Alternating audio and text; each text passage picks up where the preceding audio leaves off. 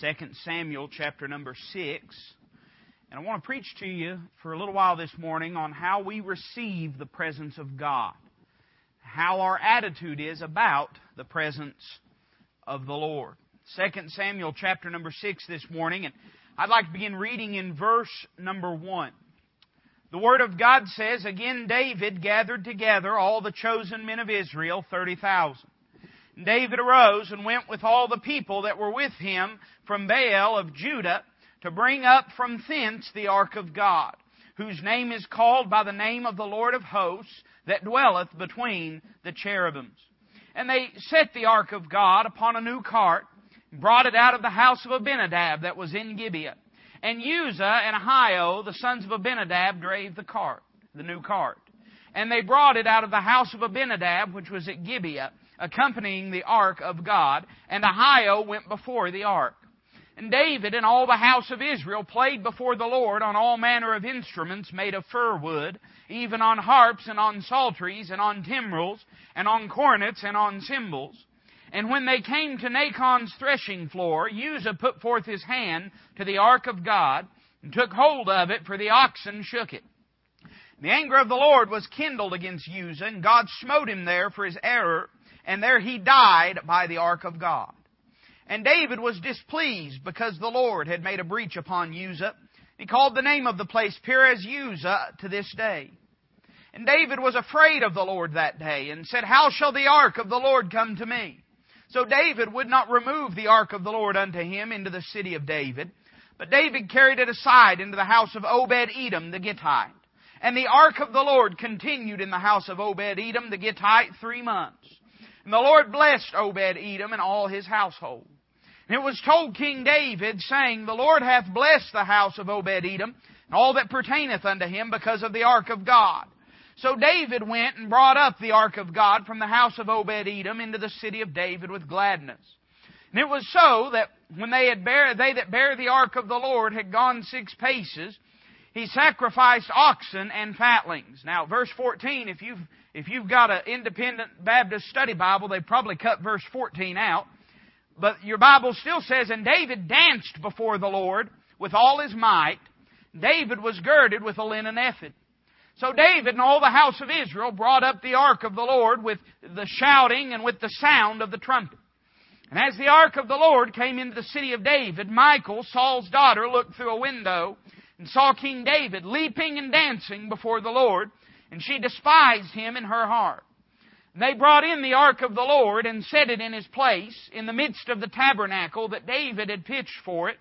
David offered burnt offerings and peace offerings before the Lord. And as soon as David had made an end of offering burnt offerings and peace offerings, he blessed the people in the name of the Lord of hosts. And he dealt among all the people, even among the whole multitude of Israel, as well to the women as men, to every one a cake of bread, and a good piece of flesh, and a flagon of wine. So all the people departed, every one to his house. Then David returned to bless his household. And Michal, the daughter of Saul, came out to meet David, and said, "How glorious was the king of Israel today, who uncovered himself today in the eyes of the handmaids of his servants, as one of the vain fellows shamelessly uncovereth himself." And David said unto Michal, "It was before the Lord, which chose me before thy father, and before all his house, to appoint me ruler over the people of the Lord, over Israel. Therefore will I play before the Lord. And I will yet be more vile than thus, and will be base in mine own sight, and of the maidservants which thou hast spoken of them shall I be had in honor." Therefore Michal, the daughter of Saul, had no child unto the day of her death. Let's pray together. Lord, thank you for this day. Thank you for the power of the Word of God. Lord, I pray that your Word would be powerful this morning, that we'd not make it void, but God, that it would be able to do a work in our hearts and in our lives that we most desperately need. Now, Father, I pray that your Son would be magnified. Lord, I do pray for the lost, and if there's any amongst us that are lost, I do pray that they'd come to know your Son. But Lord, you said that if you'd be lifted up, you'd draw all men to yourself, and you did that at Calvary. Lord, I pray that in this church today, your precious Son would be lifted up and magnified in this place. Lord, that we'd all see in Him the satisfaction and sufficiency for our every need. Lord, we love you this morning, and we ask all this in Christ's name. Amen. Now, 2 Samuel chapter number 6 is one of the most problematic passages in all the Word of God for a lot of churches and for a lot of preachers. But I don't think we see anything in 2 Samuel chapter number 6 that's out of biblical order or out of scriptural order. And I'm not going to preach all the time this morning. We'll say something about David and his dancing before the Lord. That doesn't bother me one bit.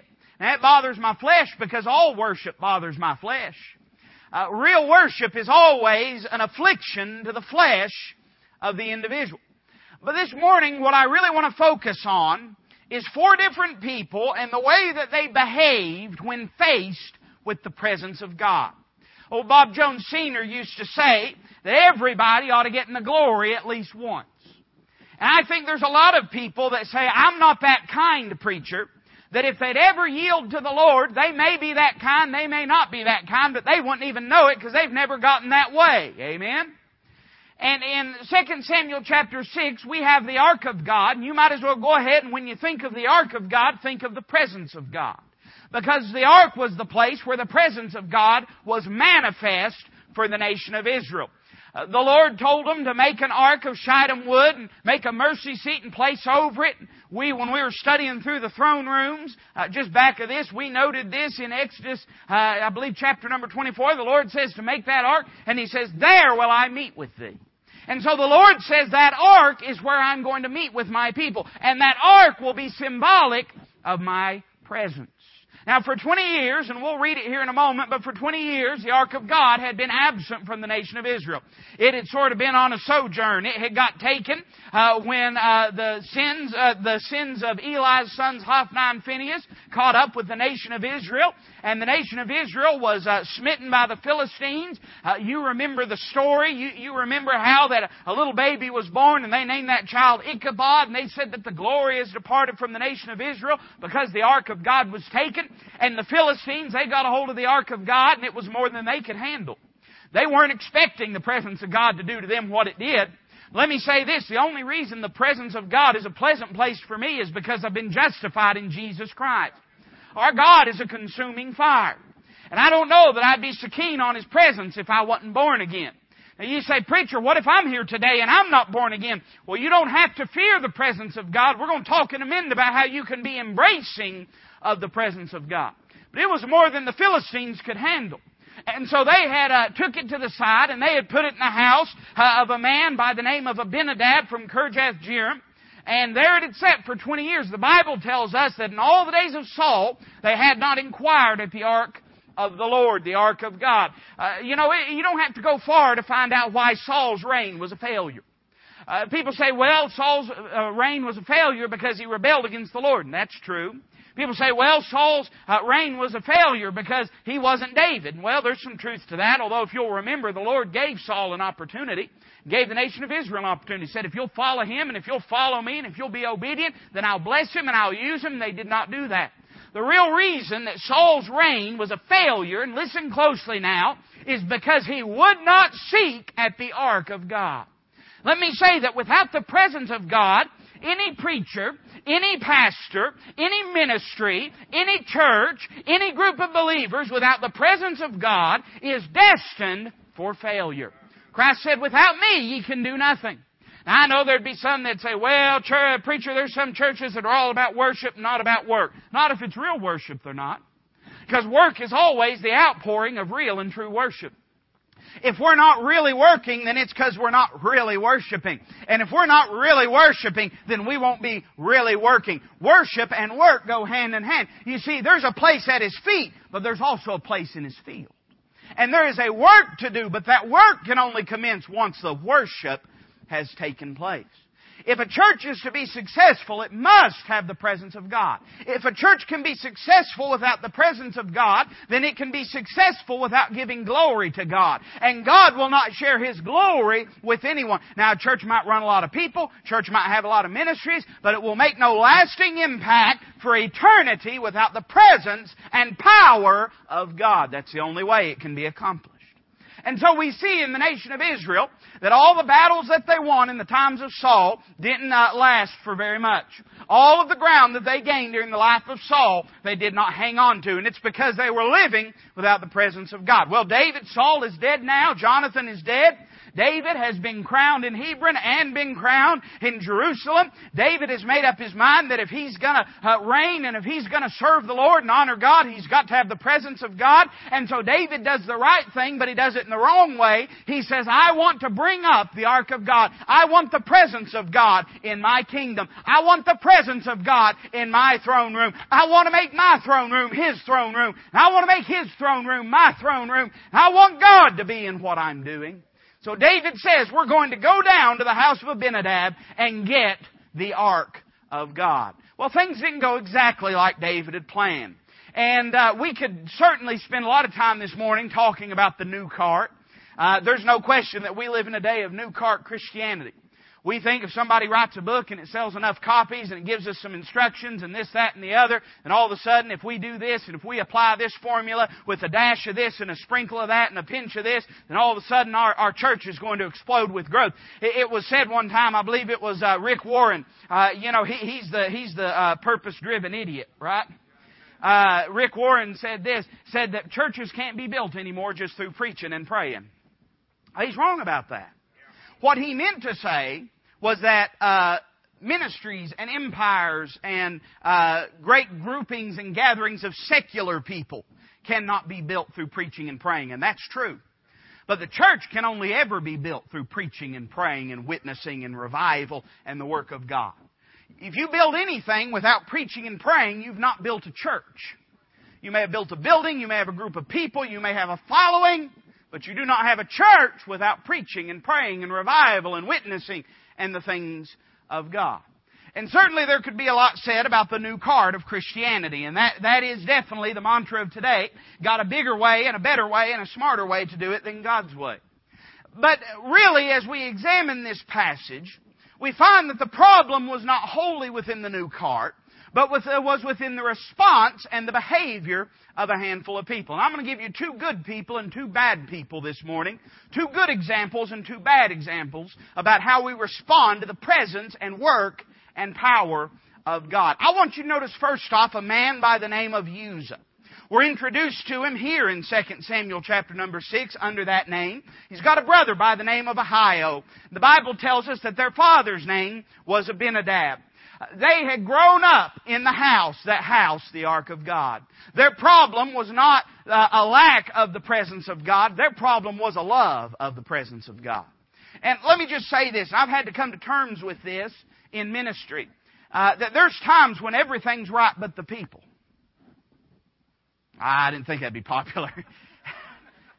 Who was I kidding, you know? I'm not excluding myself from it. I'm just saying there's times when everything's right but the people, and that includes the preacher. There's times when it's not necessarily the preaching or the singing or the friendliness let me just say that people sometimes can hinder the growth of a church. There can be sin in the camp. And it can be from the preacher, it can be from the ushers, it can be from the visitors, it can be from the people, it can be from anyone. But let me say that sin hinders the work of God. And just because that there is the presence of God, that doesn't mean that people are given and yielded over to the presence and power, the working of God.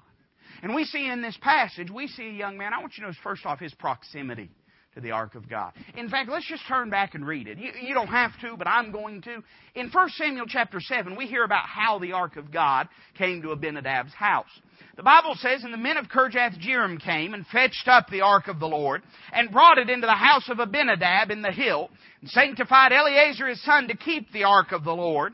And it came to pass, while the ark abode in Kirjath-jearim, that the time was long, for it was 20 years, and all the house of Israel lamented before the Lord. Notice Uzzah's proximity to the ark of God. It was in the very house that he lived in. I mean, this young man had grown up around the place where God manifests His glory and His mercy.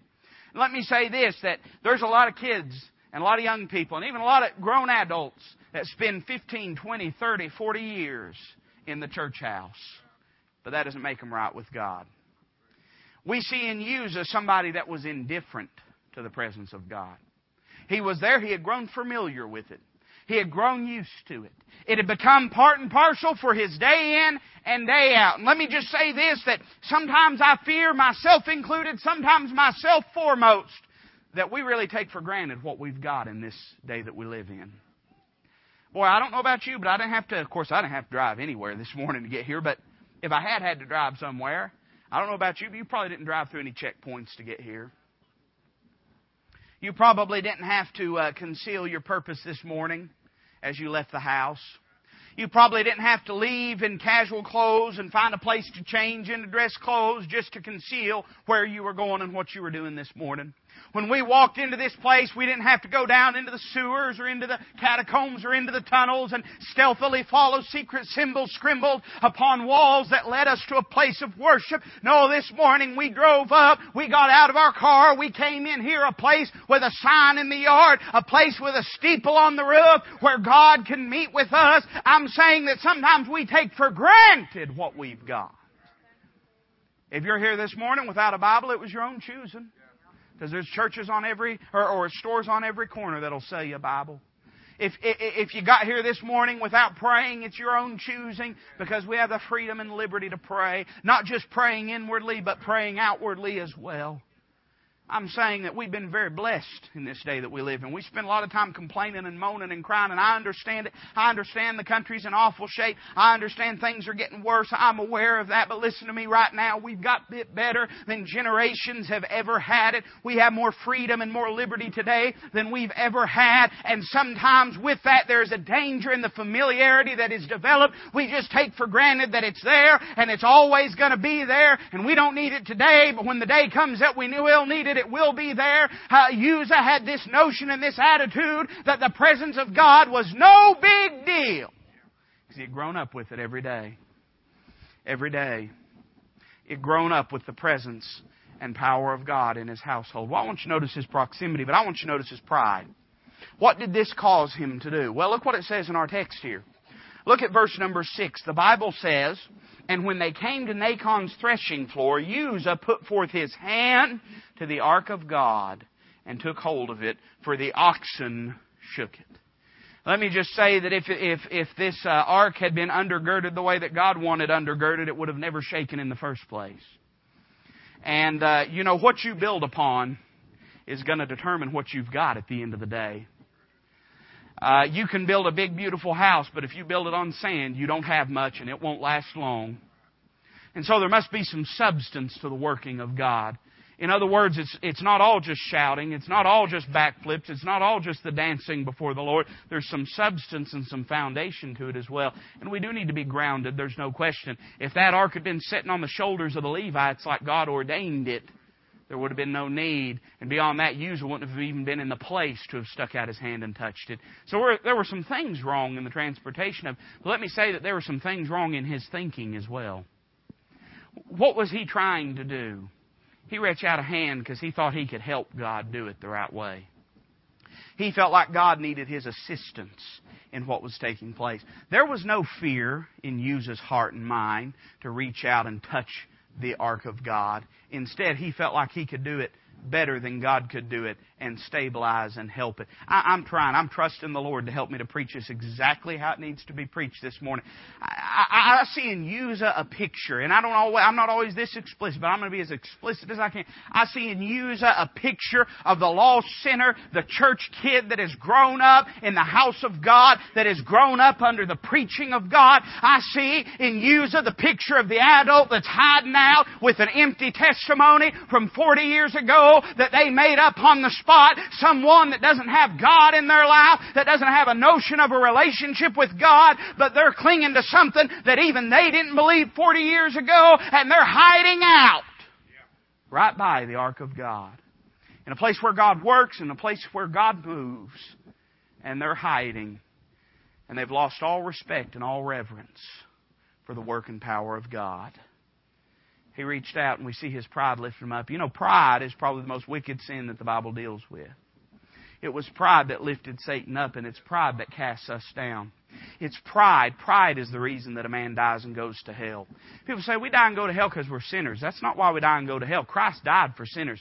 I'm a sinner, but I'm not on my way to hell. Not because I'm anybody or something or special, but because Christ already paid my sin debt. You say, well, why do people reject Christ? Out of pride. Out of pride. Don't want to admit that they need a Savior. Don't want to admit they've lived a lie. Don't want to admit that they need Christ and that they've never been saved. We see his pride lifted up. He reached out to try to help. We see that he reached out to try to handle it. There is such thing as a godly reverence for the things of God.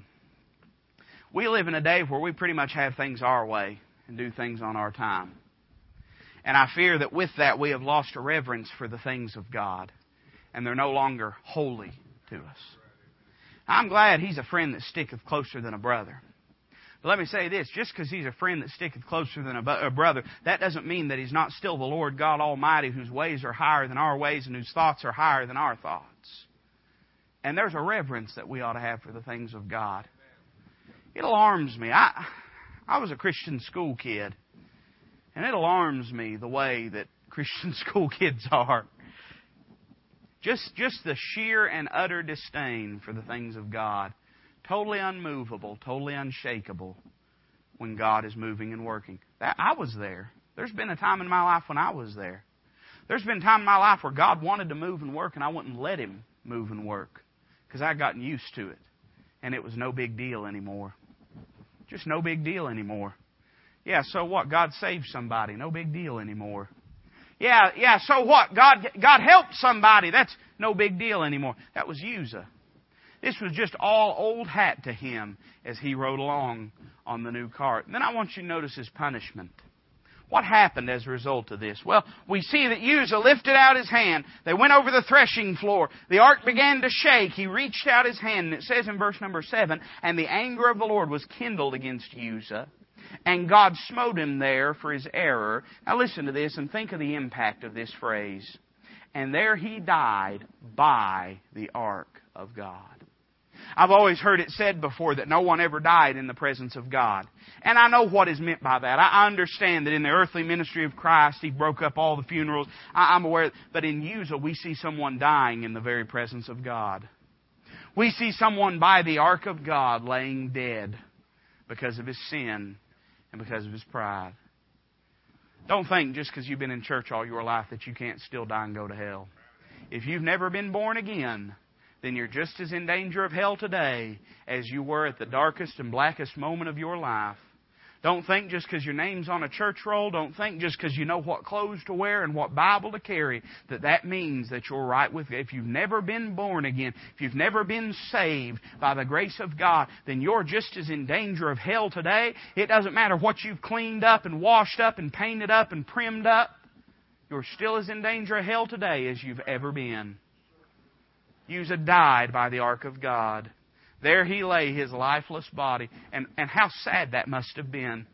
Don't you know, maybe Abinadab wished he had spent a little bit more time teaching his boys reverence for the things of God as he stood there over the lifeless body of his son that God had smoten. Don't you know that Abinadab maybe had wished that he himself had treated the ark of God with a little more reverence? You know, part of the reason that young people treat the things of God so lightly is because grown people treat the things of God so lightly. How can we expect our children to have a reverence for the house of God when we miss it for any and every reason? How can we expect our young people to have a reverence for the Word of God when we never pick it up and read it? How can we expect our young people to have a belief and a faith in prayer when they never see us pray? Oh, what a sad day for Abinadab as a daddy's heart breaks and he looks over the lifeless body of his son who died because he did not respect the things of God. I bet Abinadab wished he had done some things a little different than he had done them. 20 years he had the ark of God in his presence. And he wasn't able to teach Uzzah enough to know to keep his hands off of it. We have a window of time. What are we doing with it? You know, one of these days, if the Lord tarries, you and I, we're going to die. We're going to die. We don't know when that is. It could be at any moment. We don't know when we're going to leave this world, but right now we have a window of time in which to get our families, to get our young people, to get our spouses under the presence and power and preaching of the Word of God, and to seek and to pray for God to do a work in their hearts. Right now we have a window of time to teach and to train and to mold and to shape. But that time is expiring. It's too late for Abinadab to teach Uzzah anything now. Uzzah had to learn the hard way. Uzzah died by the ark of God. We see in Uzzah an indifference to the presence of God. But then we see the opposite side of the coin. I get great comfort by this. The Bible says in verse number 10, So David would not remove the ark of the Lord unto him into the city of David, but David carried it aside into the house of Obed-Edom the Gittite. The ark of the Lord continued in the house of Obed-Edom the Gittite 3 months, and the Lord blessed Obed-Edom and all his household. If we were to have on one side of the coin Uzzah, a man that's always been in the presence of the Ark of the Covenant, a man that had every reason to fear God and to know God, but despite all his raising, despite all of that time, despite 20 years of sitting there in the presence of the Ark, he rejects God's teaching and God's truth, reaches out his hand and dies. If we have in Uzzah a picture of indifference, we have in Obed-Edom a picture of embracing. Because Obed-Edom is the opposite end of the spectrum. Obed-Edom had not had the ark of God in his presence. And can I say it this way, best as I know how? I want you to notice the arrival of the ark of God to Obed-Edom. Let me just say, Obed-Edom wasn't looking for it. He had every reason to believe that the ark of God would pass by his house and go on to the city of David. He wasn't looking for the ark to show up. I don't know. Obed-Edom is a Levite. There's every likelihood to believe that Obed-Edom may have been there in some proximity to the ark of God as it was passing by. And Obed-Edom would have never imagined that God would have made a stop-by visit in his house for 3 months. You say, what's the difference, preacher? When Uzzah was faced with the presence of God, he was indifferent. It didn't mean much to him. When Obed-Edom is faced with the presence of God, he's inviting to it. David, I'm sure, was heartbroken. The Bible says it displeased David when Uzzah died because the Lord had made a breach upon Uzzah. David said, I don't understand it. And probably with heartbreaking tears, David went to the side, went to the house of Obed-Edom and said, Have you any room for the Ark of the Covenant? Obed-Edom, is there a place in your house where the Ark of God can rest until it goes to move again? Obed-Edom, here we are. The Ark of God is at your front door. You have a choice to make. What will you do? You know, that's kind of like the sinner that accepts the Lord, isn't it? We see the sinner that's faced with the presence of God day in and day out. Faced with the preaching of the Word of God, the conviction of the Holy Spirit, day in and day out, but turns him away. But then we see Obed-Edom, who gets his opportunity that he wasn't looking for, that he wasn't expecting, that he wasn't planning. And what does he do? He says, Oh yes, I have room for the ark in my house. If no one else wants it, if no one else will take it, I'll allow it in my house. Aren't you thankful that there came a day when the presence of God passed your way? Aren't you glad God gave you that opportunity? What a privilege, what a blessing, what a beautiful truth for the presence of God to come by your way. Hey, it had just left somebody that had died because they had rejected it. But it came by your way. You had a choice to make. Could have said like Obed-Edom could have said, and most of you would probably say this, I don't know. Don't you hate it when company drops in on you? Be honest now, we're in the church house, don't you? Isn't it a little irritating? I mean, you like for people to come over. It's not, but, you know, you kind of like to get ready and plan. Kind of like to get things cleaned up, you know. Obed-Edom, he didn't wait till he got things cleaned up to let the ark in. He just went ahead and let the ark in while he had an opportunity. He didn't wait to get everything fixed up and cleaned up. He just went ahead and let the ark of God come on in because that was his opportunity. Let me tell you something. If you're here today and you're one of these that's been hiding out, there's no better day than today. What will people think of me? Who cares what people think of you? Anybody that thinks anything other than hallelujah isn't right with God and isn't worth you paying mind to them anyway. And even if it did matter, I don't believe I'd die and go to hell for anybody. Obed-Edom was inviting. We see the arrival of the ark, but we see the abiding of the ark. In other words, the ark didn't just stop in and then run out, but it made a lasting difference. It stayed for 3 months. Now you say, preacher, does that mean a sinner after he gets saved, he's going to live for the Lord 3 months? Well, no, that's not what it means. We're going to see the end of the story here in a moment. But let me just say this, that when God shows up, it's a real thing, it's a substantial thing, and it's a lasting thing. It wasn't just, part of the problem is this Christianity that we preach. It'll get folks down an aisle on Sunday, but won't change their life on Monday. There's a problem with that. And don't misunderstand me. I mean, I understand that you've got, the gospel is dragnet fishing. It is. And you're going to have some that's going to get out of the net and some that's going to stay in the net. I know there's always, until Jesus comes, there will always be false professions. I know that. I'm aware of that. And I know it's something we're never going to completely do away with. As long as the heart is desperately wicked and deceitful above all things, we're always going to have false professions. But there is something intrinsically wrong when we preach a Christ that can save men but not change men. God always changed anything He ever showed up to do anything. Anytime you see Christ show up in someone's life, they were eternally and forever different. So we see that it abided for 3 months. It didn't just stop in and it abided. But then I want you to notice the aftermath of it. How did it change him? Well, you say, preacher, 3 months doesn't seem like very long. I hope God could save me for longer than 3 months. Well, you're misunderstanding. Because the story of the ark in the house of Obed-Edom ends after 3 months. But the story of Obed-Edom and the ark doesn't end after 3 months. Did you know that after the ark of God showed up to his house, he was forever changed? Everything was different. In fact, I want you to notice, as you study his name and his life, you find him popping up time and time again after this. You don't hear anything about him before 2 Samuel chapter 6. But after 2 Samuel chapter 6, it's like you can't get enough of Obed-Edom. He's in there several times. Let me give you one of them, for instance. I want you to notice what it says in 1 Chronicles 15:14. The Bible says, so the priests and the Levites sanctified themselves to bring up the ark of the Lord God of Israel. Now this is talking about, David realized he had done things wrong the first time. And so he decides that he's going to do it right the second time. The ark was to be borne upon staves upon the shoulders of the Levites. And all the Levites would follow in suit. Now here in a second, we're going to see that Obed-Edom, he wasn't a Benjamite. He wasn't from Judah. He was a Levite. And so the reason the story doesn't end there is because when the ark left Obed-Edom's house, Obed-Edom left to follow in it. Let me say that it gave him a new path to walk. It gave him a new path to walk. It changed where he was at. Thank God it changed where he was going. And he said, wherever that ark is, that's where I want to be. Wherever that ark is, that's where I want to be. I'm going to be very careful with what I'm about to say. We're very blessed that God shows up and meets with us.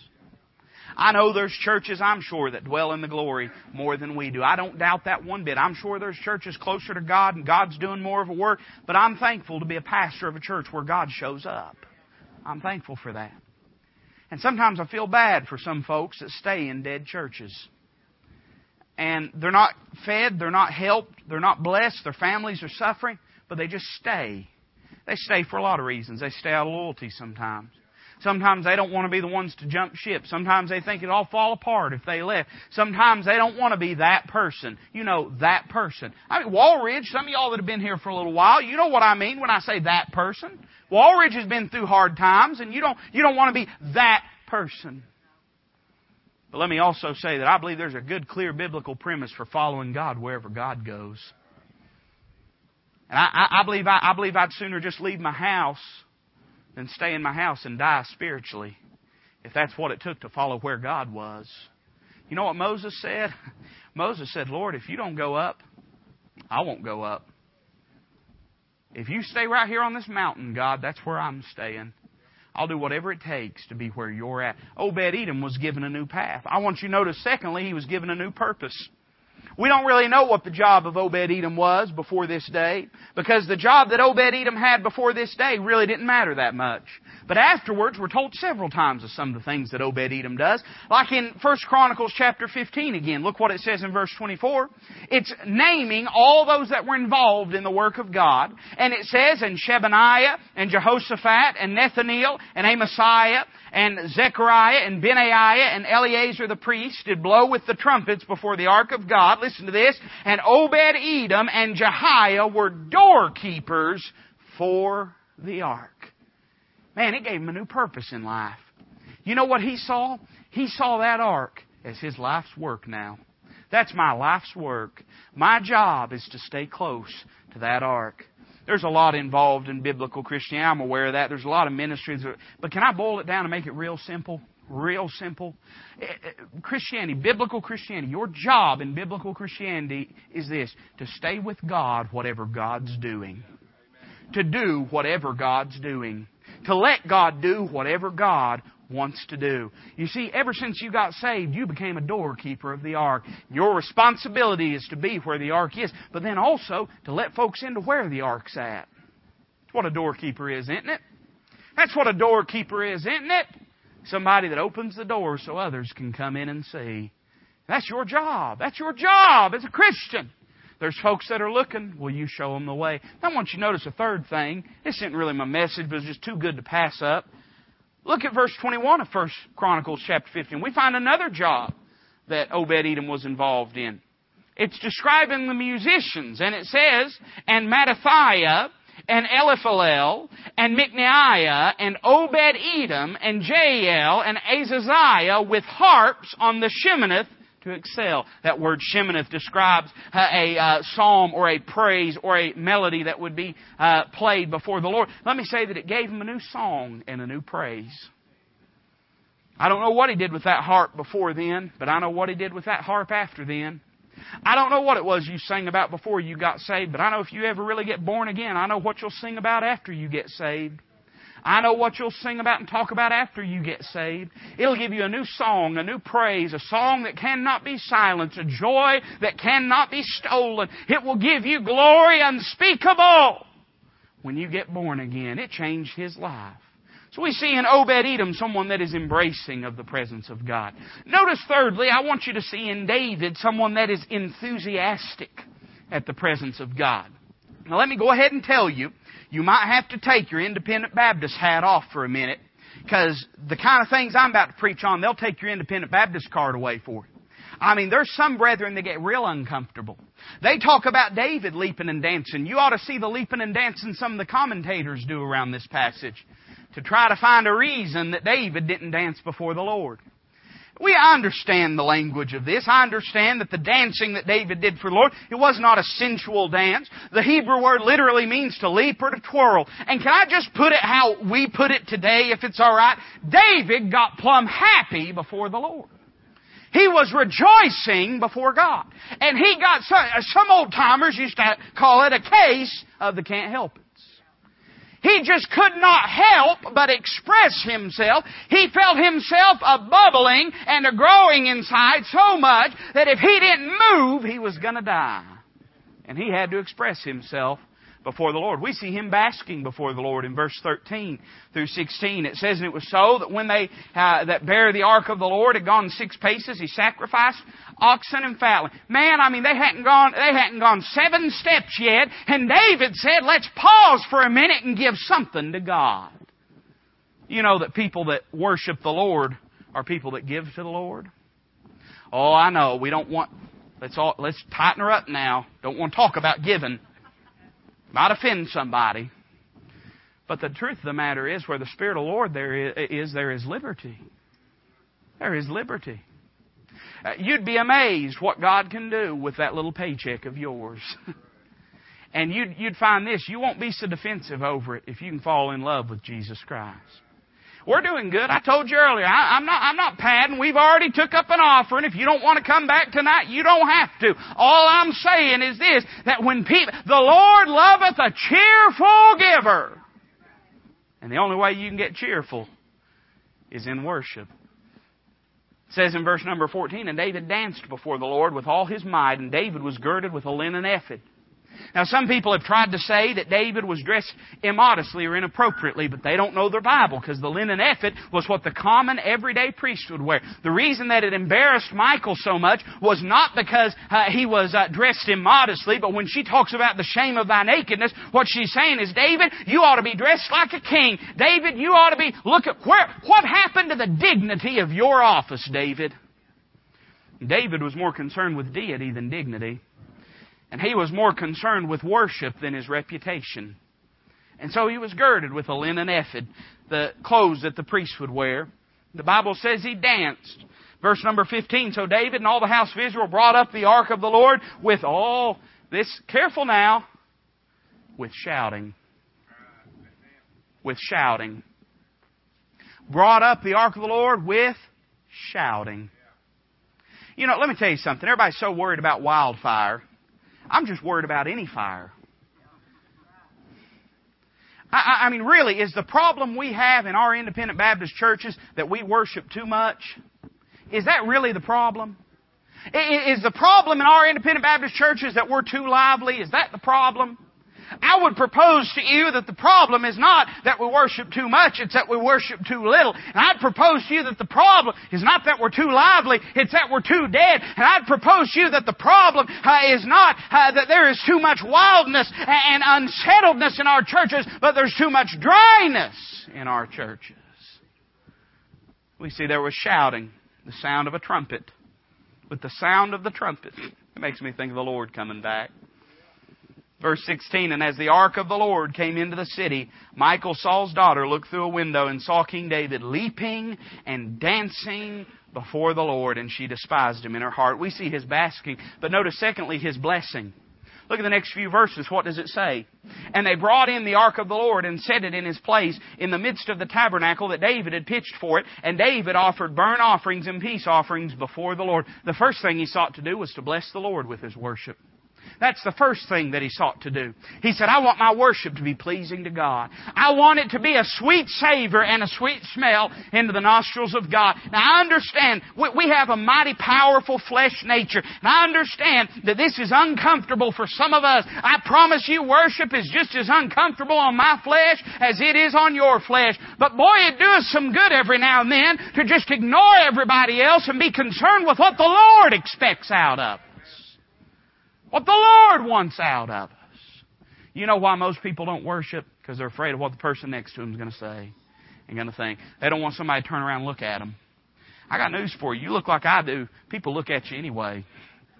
Some of you are in the same boat. He sought to bless the Lord. But then notice the second thing. I like this. Look at verse number 18. And as soon as David had made an end of offering burnt offerings and peace offerings, he blessed the people in the name of the Lord of hosts. Now, I know that it says here in a moment, verse 19, that he dealt among all the people, even among the whole multitude of Israel, as well to the women as men, to every one a cake of bread and a good piece of flesh and a flagon of wine. So all the people departed, every one to his house. But did you notice that little conjunctive word at the beginning of verse 19? The Bible says, and. In other words, this is a break in thought. And. He did this, and he did this. So in other words, when it says that he blessed the Lord, and then it says he blessed his people, I don't think it's simply saying he blessed his people by giving them a cake of bread and a flagon of wine and a goodly piece of meat. I think what it's saying is this. Listen carefully. When they saw him blessing the Lord, it blessed them.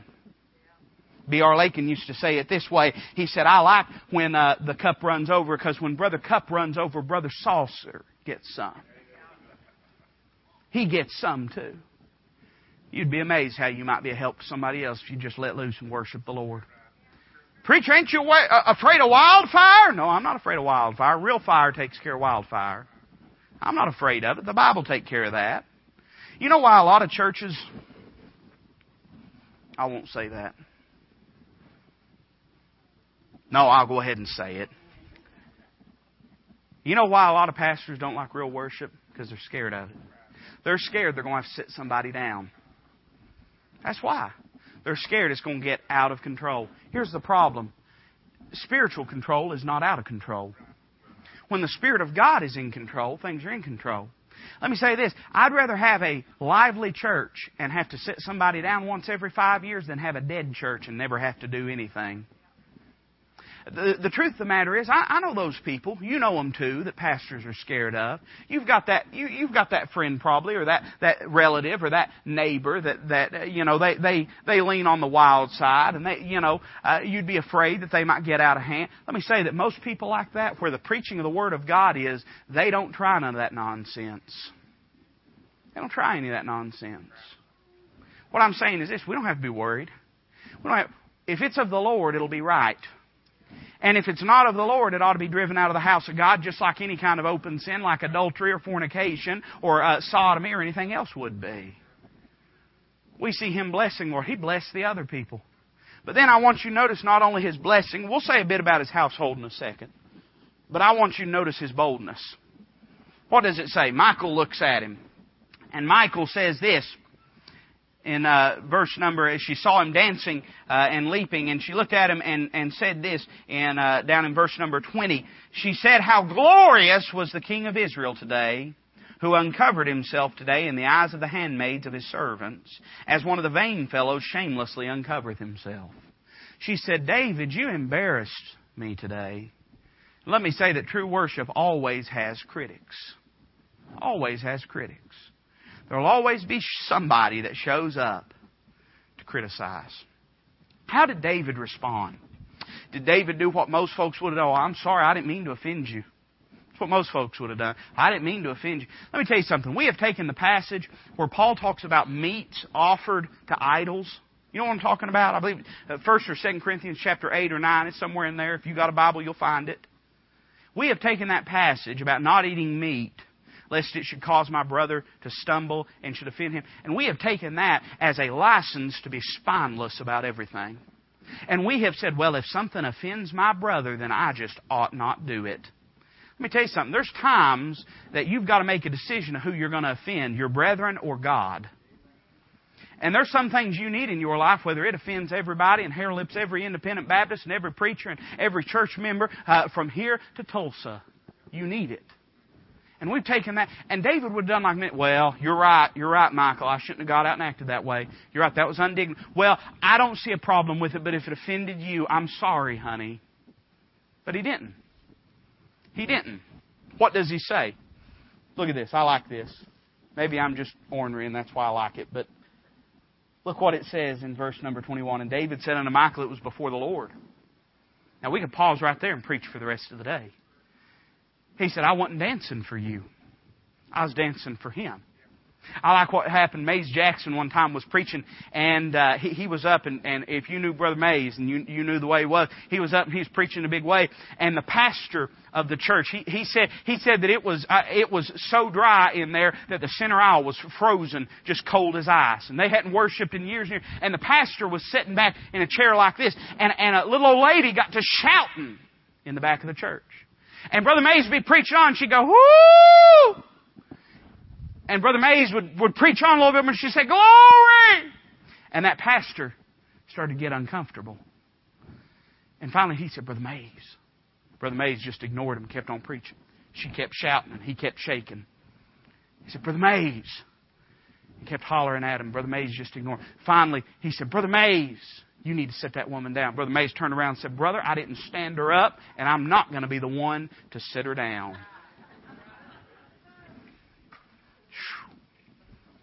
David says, "I wasn't dancing for you anyway." Let me tell you something. If you're shouting for everybody in this room, you ought not shout anyway. You know? If you're amening just for everybody in this room, you ought not be amening anyway. If you're worshiping for everybody in this room, then you've got no business worshiping anyway. But if you're doing it for the Lord, then worship on, friend. Worship on. He says, "I wasn't doing it for you." He said, "It was the Lord. It was before the Lord, which chose me before thy father, before all his house." I don't think that would have gone over well in couples counseling, do you? When he said that. "Which chose me before thy father, before all his house, to appoint me ruler over the people of the Lord, over Israel. Therefore will I play before the Lord." She said, "You embarrassed me, David." David said, "I embarrassed myself." He said, "And I will yet be more vile than thus, and will be base in mine own sight." He says, I know it embarrassed you. It embarrassed me too. It always embarrasses me. And let me tell you something. If you won't embarrass your flesh, you won't ever worship.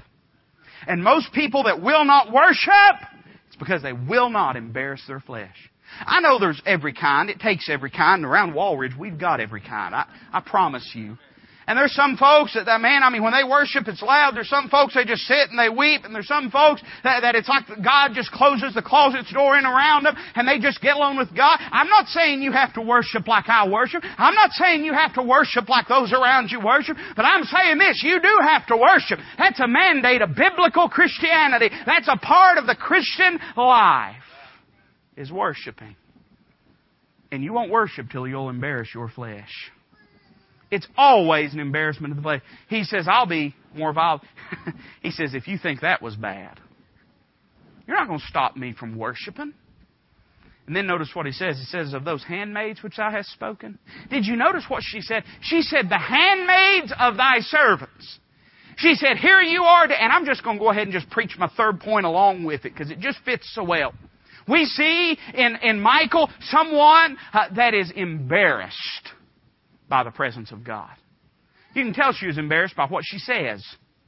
She says, here you are, you're the king of Israel, and you're out there in a linen ephod before the servants of our servants.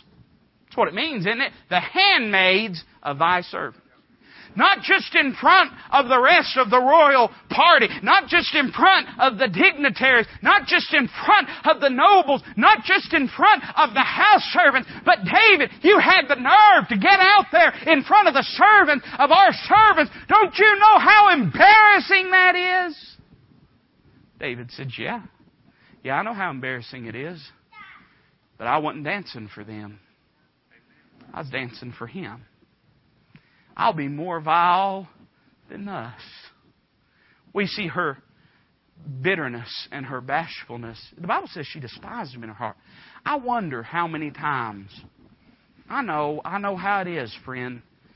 I am somebody that does not abide foolishness well. Can I say that? I do not abide foolishness well as a person, as an individual. Don't y'all look like you think I'm talking about you. Everybody relax. I don't abide foolishness well. I don't like silly and foolish. I laugh, I joke, I do. But people that are genuinely childish and foolish and silly, I'm probably in the wrong profession. But I don't abide that well. And I know there's always foolishness. But we better guard our hearts, because I believe God has great contempt for those that have contempt for those that love the Lord. I believe those that have contempt towards worship, God has great contempt for them. Because to have contempt for worship is to imply that God's not worthy. Michal looked and despised David in her heart. I wonder how many times that marital issues stem from one spouse being more spiritual than the other. Has it ever occurred to you that David's greatest critic lived in his house and shared his bed? That David's greatest critic was the one that was supposed to love him the most and encourage him the most. That's what a helpmeet is. They help you serve the Lord. And you, as a husband, ought to help them serve the Lord. We ought to be a blessing one to another and an encouragement one to another in serving the Lord. I wonder how many spouses won't worship because they're embarrassed at what their spouse might think. Hurt me too. I wonder how many spouses won't worship because they're afraid and embarrassed of what their family might think. If you're ever going to worship, you're going to have to overcome the insecurity of those that are closest to you. You know why we don't like to worship around those that are closest to us? Because we feel like they know us the best. And they're going to think us a hypocrite. Probably what Michal thought of David. She probably thought, here you are, David. You're not the rightful heir to this throne. My family is in ruin. And you have the nerve to dance before the Lord. David says, I'll be more vile than thus. I don't think he's just saying, I'm going to be worse than I've already been. I think what he's saying is this. If it upsets you, you're going to continue to be upset. Because I'm not going to compromise my walk with God to appease you. Then notice finally her barrenness, and I'm done. It's interesting the way God tags this on. It's almost like God's doing it on purpose. Because it says, and Michal, the daughter of Saul, had no child to the day of her death. Now you say, preacher, does that mean that if I'm a young person want to have kids, that I won't have kids unless I work? No, that's not what it means. What it means is this, that a lack of worship will quench your fruitfulness. You say, preacher, do you mean I won't serve? Oh, you may serve the Lord, but you won't serve Him in the Spirit. There's two kinds of fruit in the Word of God, you know, correlating to the life of the believer. There's fruit in the sense of our work and rewards for the Lord. But then there's the fruit of the Spirit. And I think this, my friend, I think if we won't worship, it'll create a fruitlessness and a barrenness in our spiritual walk. It ain't no wonder she was so miserable. She wasn't right with God. Everybody that's not right with God is miserable on some level. And let me say this, that until you are willing to yield to God, you'll never be happy. You'll never have joy. You'll never be fruitful in your walk.